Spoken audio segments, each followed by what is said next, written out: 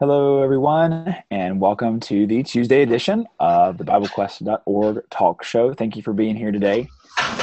We are going to be doing, again, a Q&A session today, and we want to hear from you in the audience. What's on your mind? Give us your questions. You've already got some questions, but we'd really like to hear from y'all in the audience as we go today, and so please leave your comments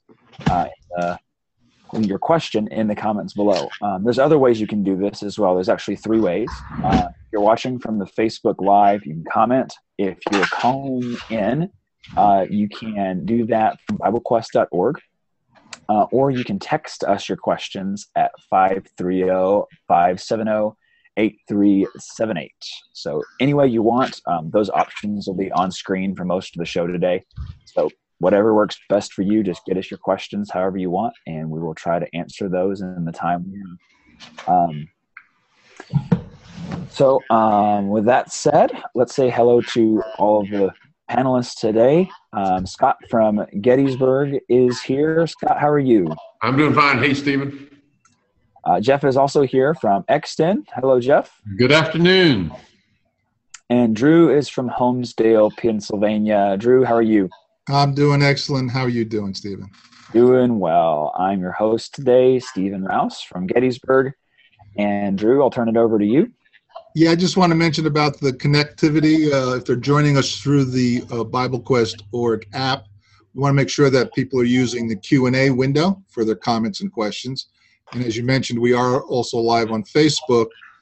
So be aware that on Facebook there is a 20-second delay, which may have an effect when you're texting us questions. You may think we're ignoring you, but we're not ignoring you. We plan to get through every question, so go ahead and send them in.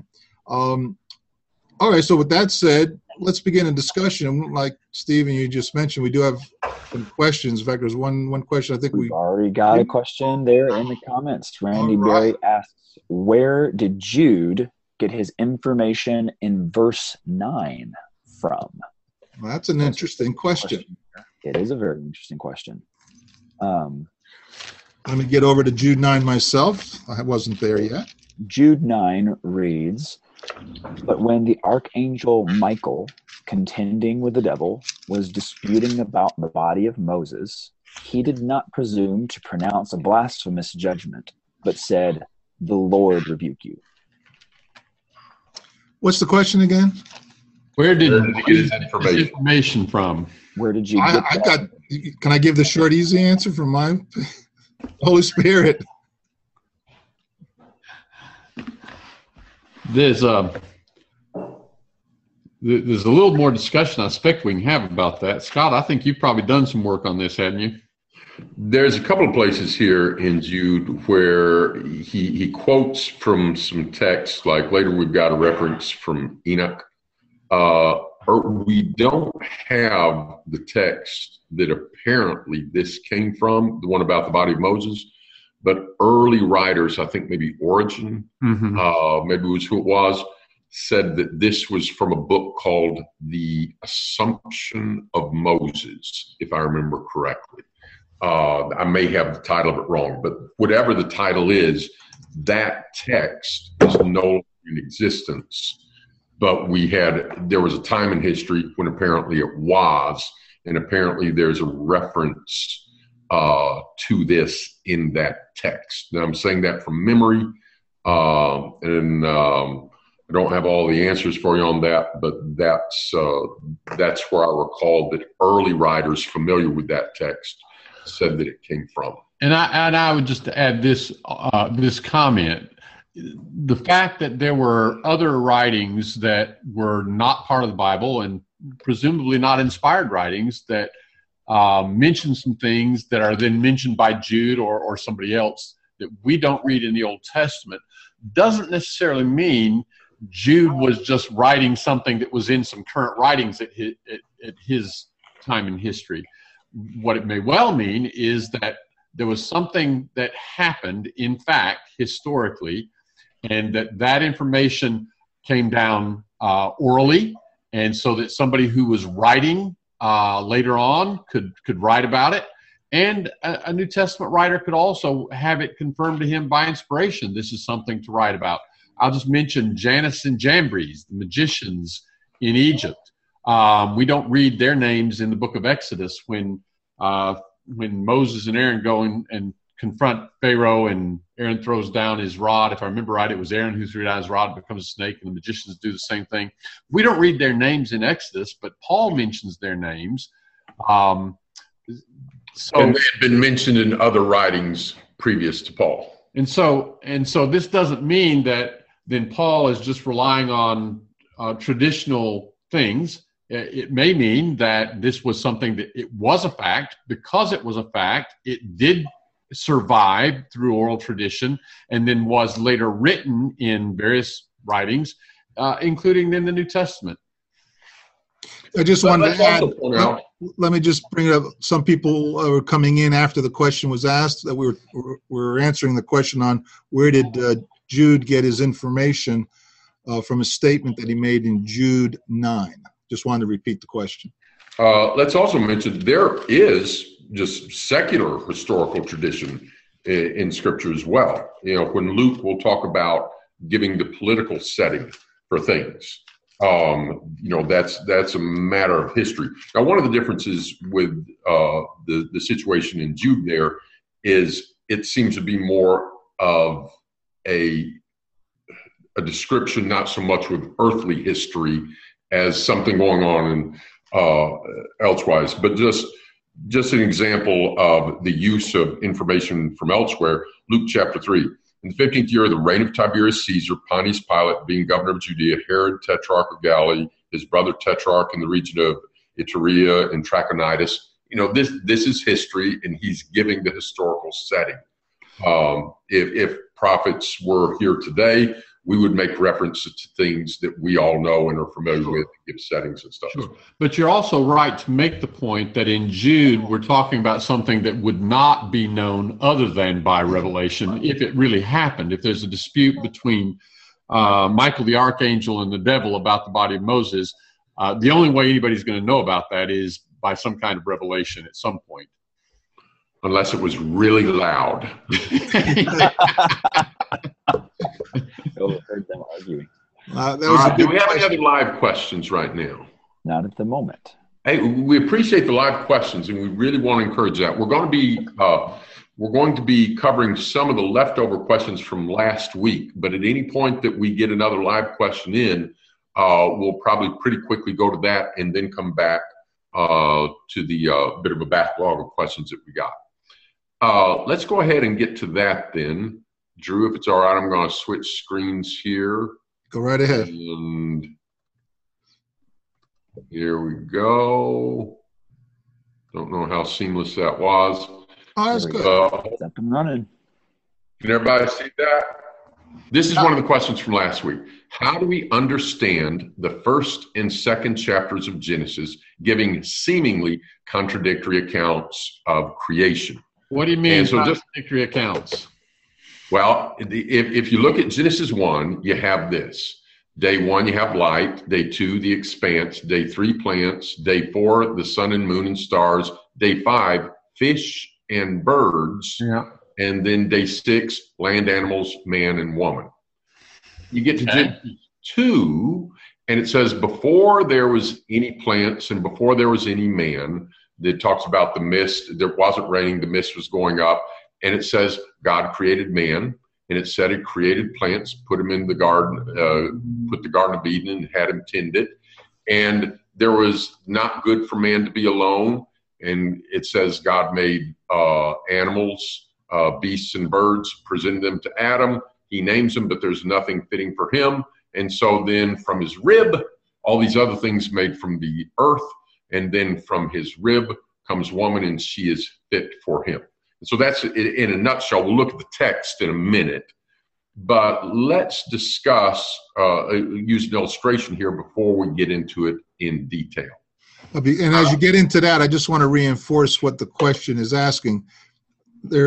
Critics and skeptics have criticized the Bible, saying this is a contradiction.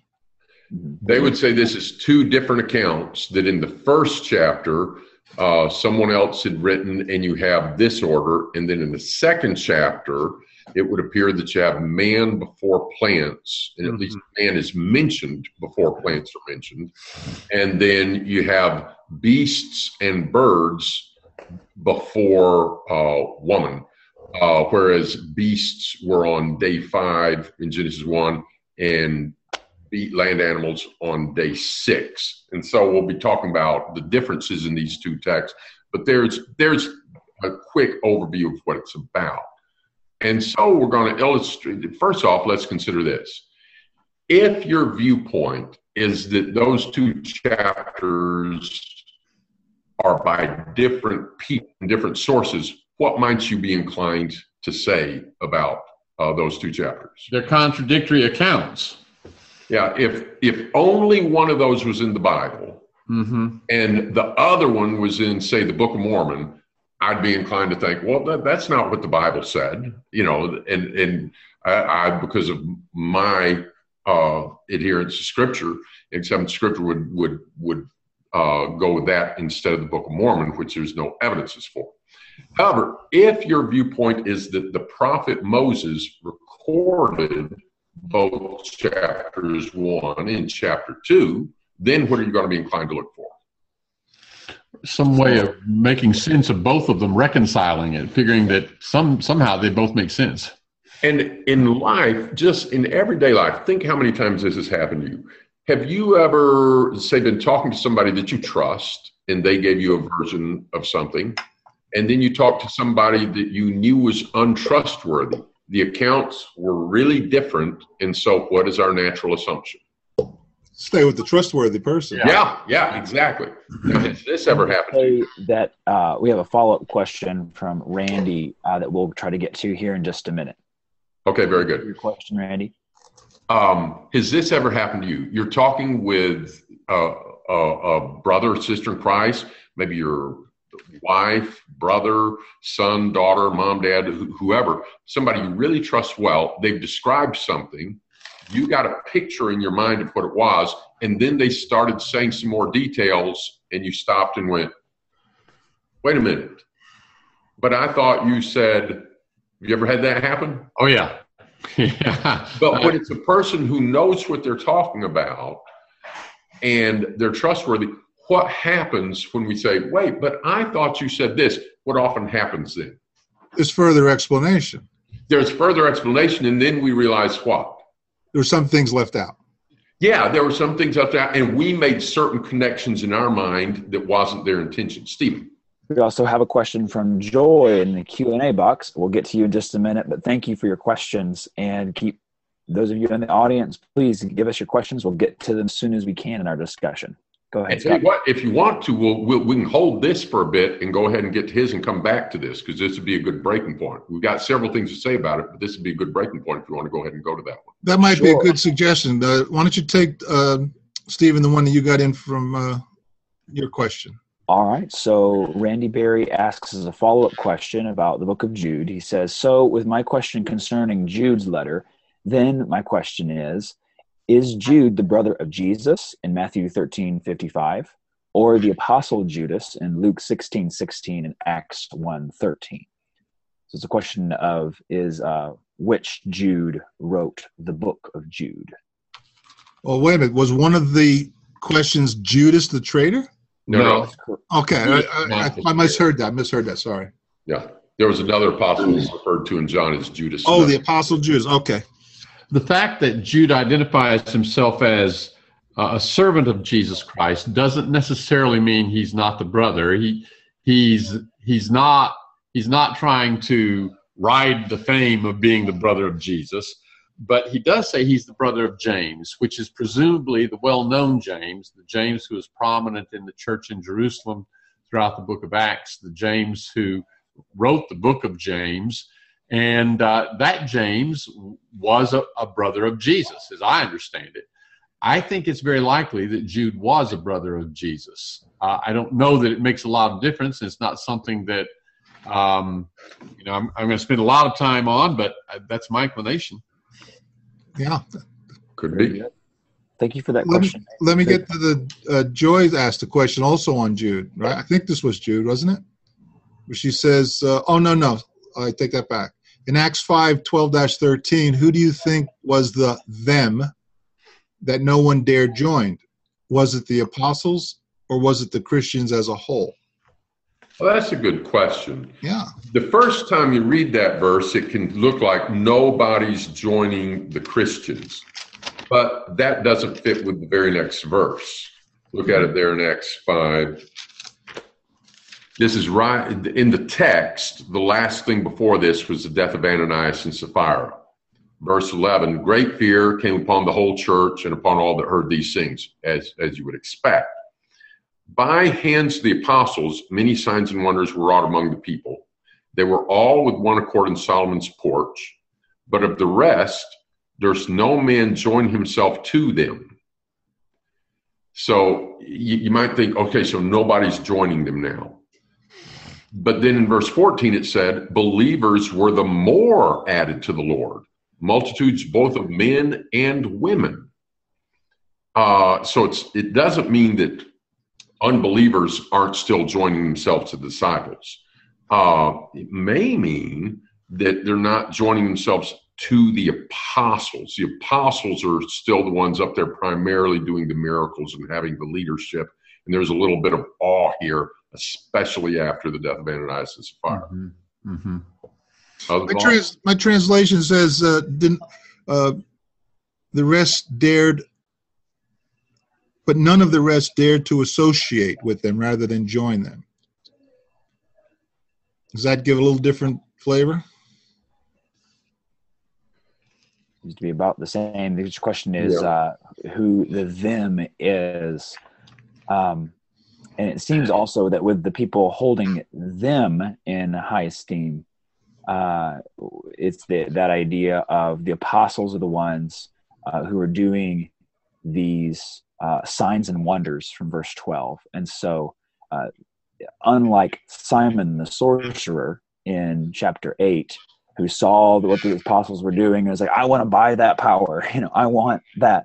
Is you got people here who are marveling at what's happening. No one is seeking to join the apostles themselves, but there are more and more people being added to the Lord. There are people becoming Christians and joining the disciples of Jesus. So, Joy, I think the short answer to your question is very likely the apostles is the they. Right. Thank you, Joy, for the question. Yeah. Yes. And thank you, Randy, for the question. Do we have any other live questions at the moment? Not at the moment. I've got a Q&A thing, maybe not. I'm looking at Joy still. Okay. Okay. All right. Let's get back to the Genesis 1 and 2 question then. All right. So here's an example of two different texts with two different impressions from the same author. Our audience, if you would, open your Bible to Luke chapter 24. I want you to take a look at this. Luke chapter 24. Now, here's the question. You've got the death of Christ in Luke 23. His burial, then you have the resurrection there in Luke 24, and then at the end of the chapter, you have the ascension. Now, just using Luke 24, here is my question. When did Jesus ascend? Or when might you be inclined to assume that Jesus ascended? So let's just scan over it a little bit. All right, guys, at the beginning of the chapter, what's happening in the first several verses? And on what day? It's the first day of the week.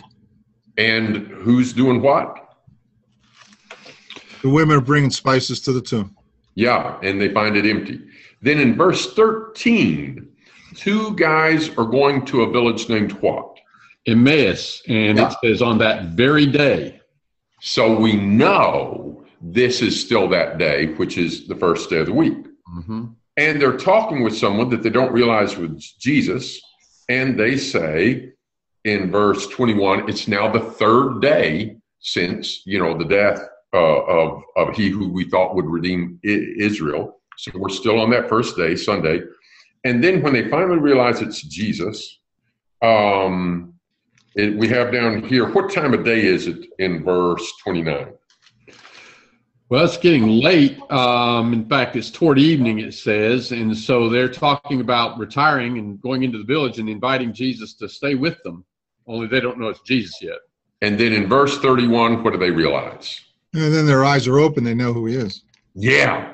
Now, verse 33, when did they go back and tell the apostles? That very hour. Yeah, that very hour. So we're still on the. Go ahead, Stephen.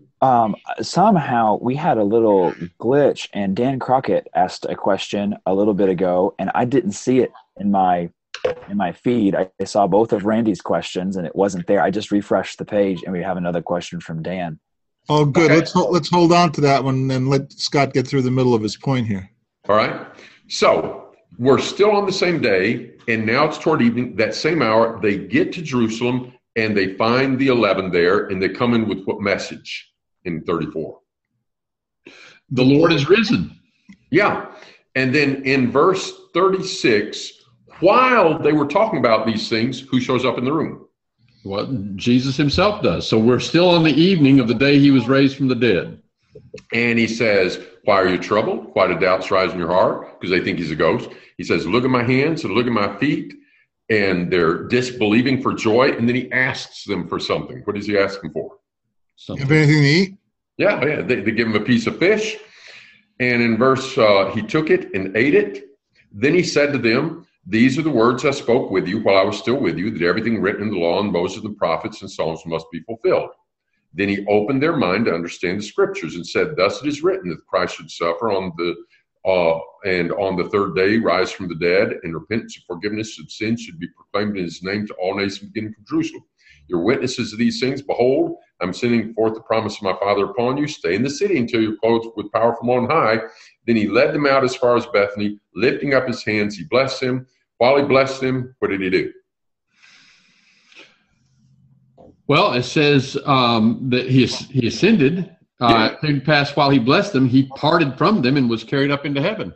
Yeah. So if this was the only chapter on the ascension, it would be easy for us to make what rather natural assumption. If I said, when did Jesus ascend? If all you had was this passage, you might think he ascended the same day that he was raised from the dead.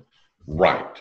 Especially in verse 45, it says, then he opened their minds. And we make the assumption, well, that's the then means it's in the same time frame. Now, and it's natural for us to make assumptions like that, but we need to realize sometimes that those are assumptions. Now, back in verse earlier in the chapter, he said specifically, on that very day. So when he says on that very day, we know that happened on that very day. At the end of the text, does it say that all the different points of discussing the prophecy and such, does he repeat there on that very day? No, he doesn't, but it would be easy to assume. However, same author, we come to the book of Acts in Acts chapter 1, and what does he make very clear in Acts chapter 1? Let me interrupt you. This is an illustration because we are still talking about Genesis 1 and 2, and I just want to remind the audience of that. Oh, yeah, that's true. That's true. We're giving an illustration to give a way to look at Genesis 1 and 2. Thank you, Drew. That's helpful. Okay, in Acts chapter 1, there's clearly 40 days between the time that he is raised from the dead and he ascends. Yeah. So even with the same author, you can have a description and you get one impression chronologically in one spot and you get something else in another. Yeah. So let's take a quick look now at Genesis 1. While we're turning over to that, isn't it safe to say, Scott, isn't it safe to say when you turned over to Acts, we're seeing more detail in Acts about some of those events that he just briefly litigated wrote down and talked about in Luke 24. Acts is giving us more detail. More detail on some subjects, less detail on others. And depending on different, in which of the two texts, which text gave more detail about his explaining Old Testament scripture and prophecy? Luke 24. Yeah. Which one gave more detail about the time span? Acts what it looked like and what the angels said when he ascended. Acts chapter 1. Yeah. So you have certain things focused on in one text, certain things focused on in the other text. Mm-hmm. And therefore, there's not a contradiction between, and everyone knows that. Everyone knows there's no contradiction between Luke 24 and Acts 1. And you really only get the full picture with both accounts put together. That's important. Very good. But neither account says anything wrong. No. There you go. All right, so let's look at Genesis. And we have what? Light on the first day, the expanse on the second day, plants on the third day, the light, sun, moon, stars on the fourth day, the fish and the birds on the fifth day, and on the sixth day he makes the land animals, and then he said, let us make man in our image, and he created them male and female, and that's on the sixth day. Amen? Amen. Amen. Genesis 2. When no bush of the field was yet in the land, and no small plant of the field had yet sprung up, for the Lord had not caused it to rain on the land, and there was no man to work the ground, and a mist was going up from the land and was watering the whole face of the ground. This is ESV, by the way. Then, and by the way, in the Hebrew, the word then is not in there. The Lord God formed man from the dust of the ground. And the Lord God planted a garden in Eden, and out of the ground the Lord God made to spring up every tree. And then the Lord God took the man and put him in the Garden of Eden and told him to keep it. And then the Lord God said, and I think again the word then is not there in the Hebrew, it is not good that man should be alone. I will make a helper fit for him. Now out of the ground the Lord God had formed, some translations say God formed every beast, some say had formed every beast. I understand you can translate it either way with Hebrew. ESV, I think, considering Genesis 1, is translated this way. Had formed every beast of the field and every bird of heaven, brought them to the man. The man gave them names, but for Adam there was not found what? A helper. So he caused a deep sleep to fall on him, and while he slept, he took one of his ribs. And from the rib, he made a what? The woman. Made the woman. Yeah. And if you look up there, man was made from what? From the dust of the earth, from the ground. Yeah. And of course, the plants came up out of the ground, Yep. and the beast and the animal Yep. out of the ground. But the woman is made Out of the rib. Man's rib. Yeah. Now, so here we have, there's no plants and no man, and the first created organism we see here is man. And then there's a reference to he had made plants. And just to interject right there, there's one of the places where somebody would think, well, that seems to be a contradiction, because in Genesis 1, the plants were on the third day and man isn't until the sixth day. Right. So man is mentioned here before plants, and birds, which are on the fifth day, are mentioned before women. Yeah. Woman. All right. So one of the things here, somebody comment on these because this comes right between Genesis 1 and 2. What we say Genesis 1 and 2, but really the first part of Genesis 2 is wrapping up Genesis 1. Yeah.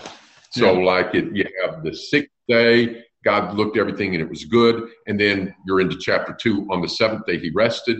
And then we get this verse, these are the generations of heaven and earth when they were created in the day that the Lord God made the earth and heavens. And then we get this other view of angle of creation in chapter 2.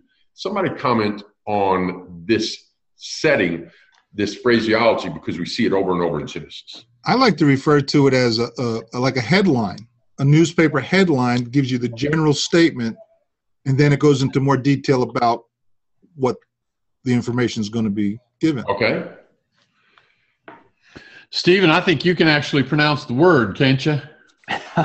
Well, the term I've heard used, I am no expert, is colophon, referring to these section headings, and they have to do with introducing new sections of the text. They refer both back to the text before them and also introduce the text that comes after them. Yes. So let's stick here at the bottom here. These are the generations of Jacob. Now, is this the first time Jacob is mentioned? No, it's been talking about Jacob, but now it's going to give you further information about Jacob. So it ties to what's already been said and gives more. The generations of Esau. This is not the first reference to Esau. He's been mentioned before. Now here's more. Same here. Same with Isaac. Same with Ishmael. He's already been discussed, and now here's more information. Same with Terah. He's mentioned, sometimes not much mentioned, but you've got him mentioned. Then you have this, and with Shem, Noah. Right before that, it said Noah found favor with God, and then you have the colophon or the heading and then you have this, and with Noah, and then with this one.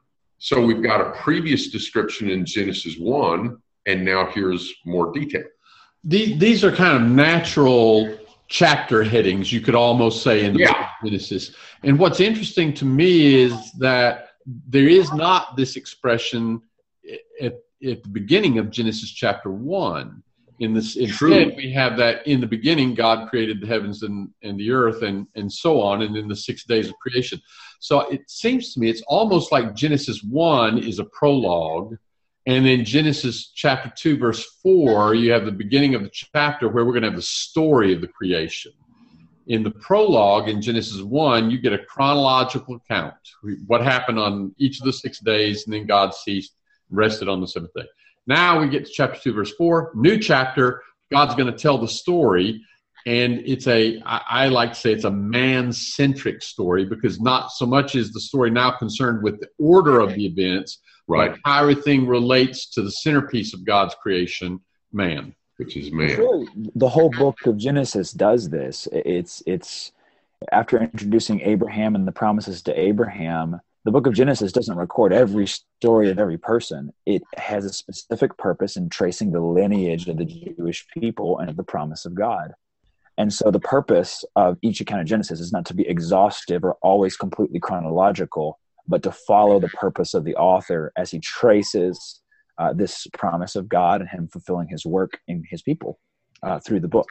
Yeah. And now let's look at Genesis 2. And I acknowledge the difficulty, but if we take like in Luke 24 and Acts 1, if you look at both pieces of information, put it together, if you look at Genesis 2 and remember and bring in the information from just 1, watch this. This is text from Genesis 2, and I've added some italicized words from content from chapter 1. So what if Genesis 2 had said this?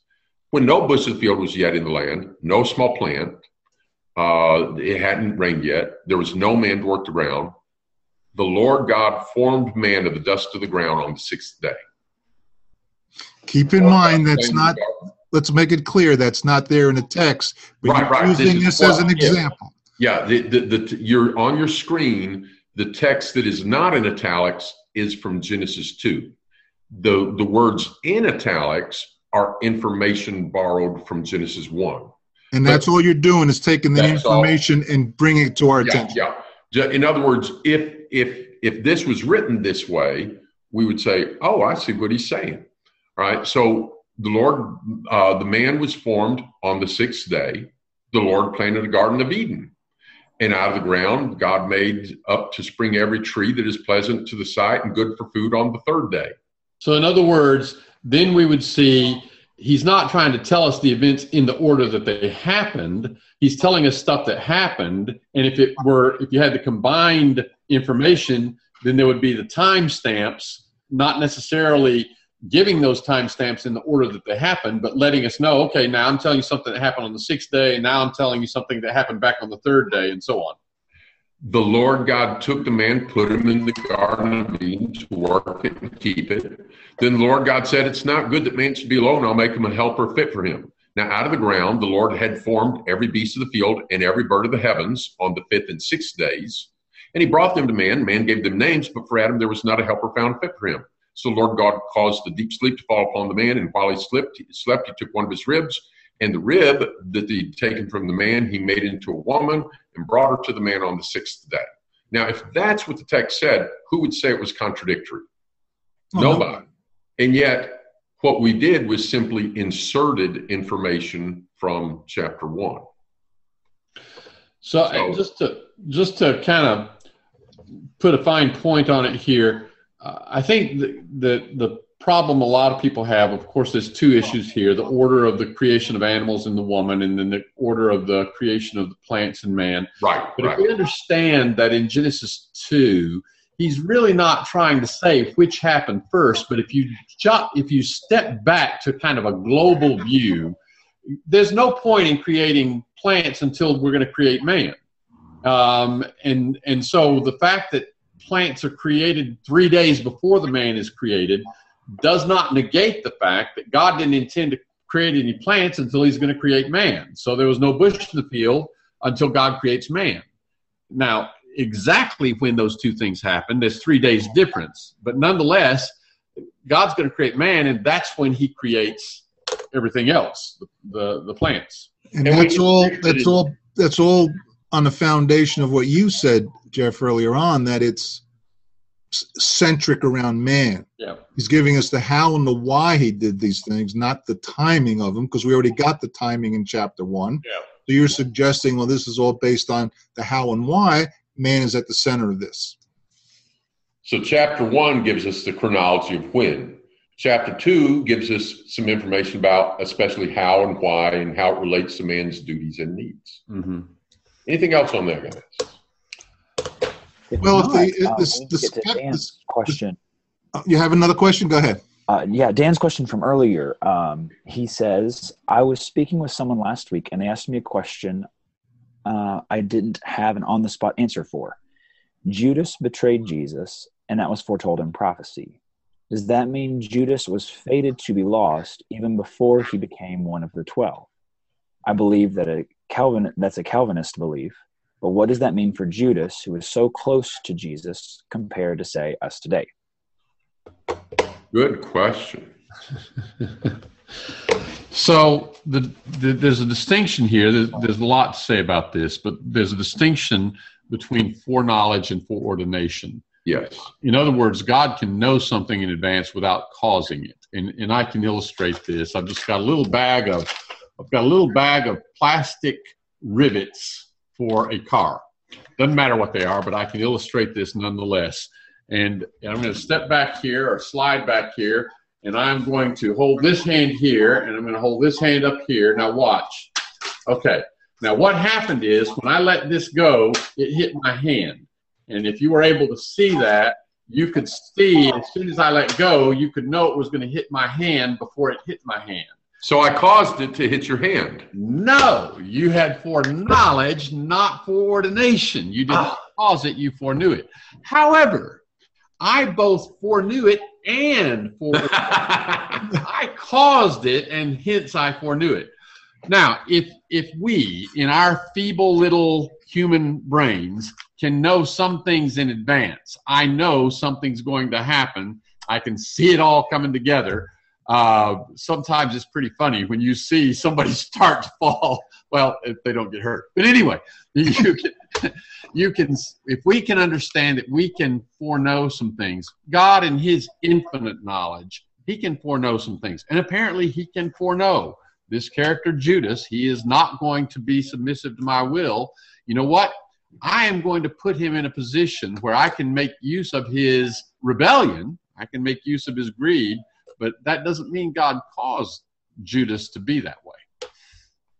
In fact, a couple of references from John 17, he said, I guarded them, not one of them perished except the son of perdition, that the scripture might be fulfilled.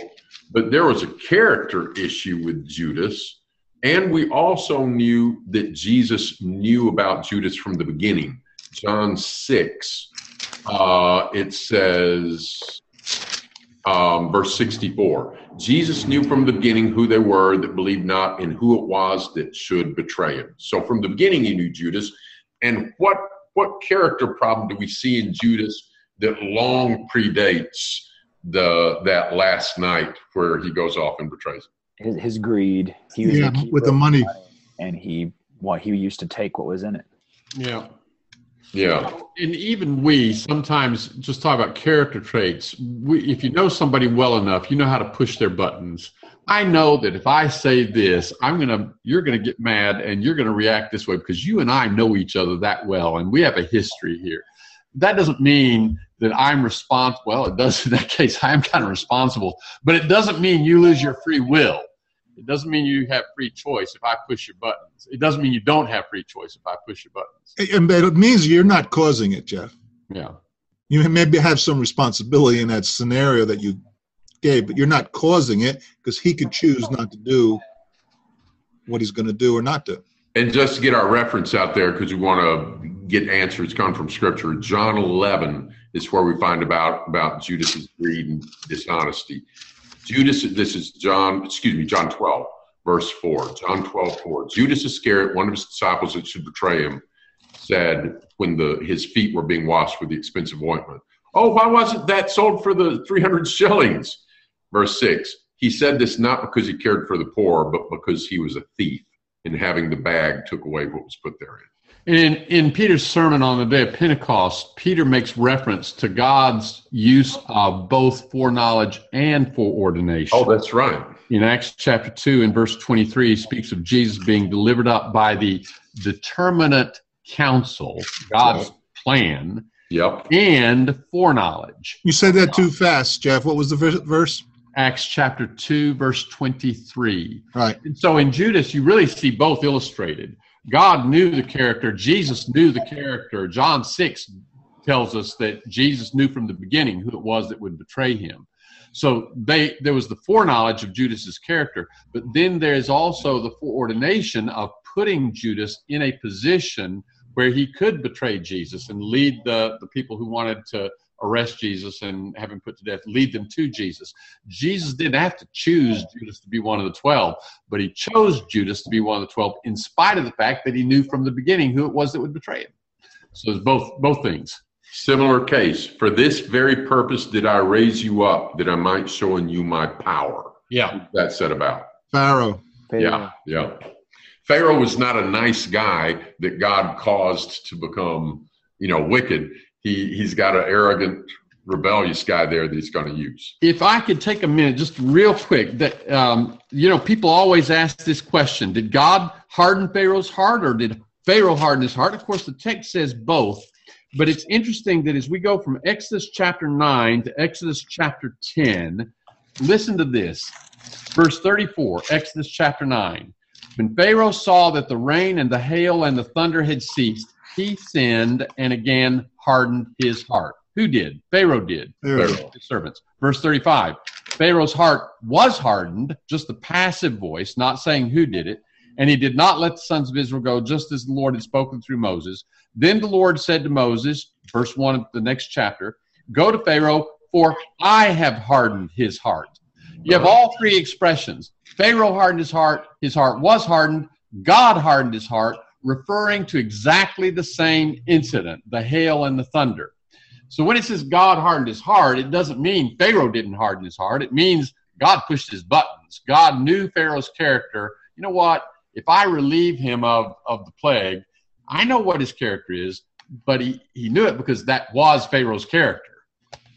Excellent. We're getting close to the end. I'm sorry to interrupt you so bluntly, but there was a question that someone had sent to Stephen a few days ago, apparently. Right, Stephen? Yes, and I mentioned that before the show today. I forgot to get to the guys earlier, and with us being pretty much out of time, we won't be able to get to that question. Joy's question is regarding Matthew 24. When you go through that text, when the disciples ask Jesus, when will these things be? Jesus just said there's not going to be one stone left on another at the temple. Where is it referring to the destruction of Jerusalem, and where is it referring to perhaps a final judgment?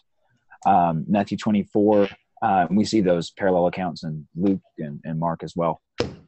So we won't have time, unfortunately, Joy, to get to that one today. It's a very good question and one that we want to take time to answer. We've also got a couple that won't have this question we can get to also next week. Question about churches that tend to segregate themselves. Is Jesus a man in Daniel 3 and 10? These are leftover questions from last week. I told you I thought we might get to your question today. Sorry we didn't, but I want to get to it next time. How do we reconcile Bible's Old Testament with peace found in the New? Of course, there's also peace in the Old Testament, and there's some harsh judgment in the New. We'll talk about those things another time. Yeah, we have a lot of good questions, and we still want people to continue to bring them in because this is what this format is all about, to try to answer questions that maybe sometimes aren't so apparent. So we look forward to everybody next week to Yes, get thank some of you. these other questions. Are we going to get the Joyce question next week? I think we will. We will do our I think we can best. try to do that. Sure, think so. absolutely. All right. Thank you to everybody for tuning in today. Lord willing, we'll be doing this again next Tuesday at 2. So give us your questions, and we'll do our best to get to as many as we can. We didn't get as far as we planned to today, but we'll try to answer as best we can in the time that we have. So thanks, everybody.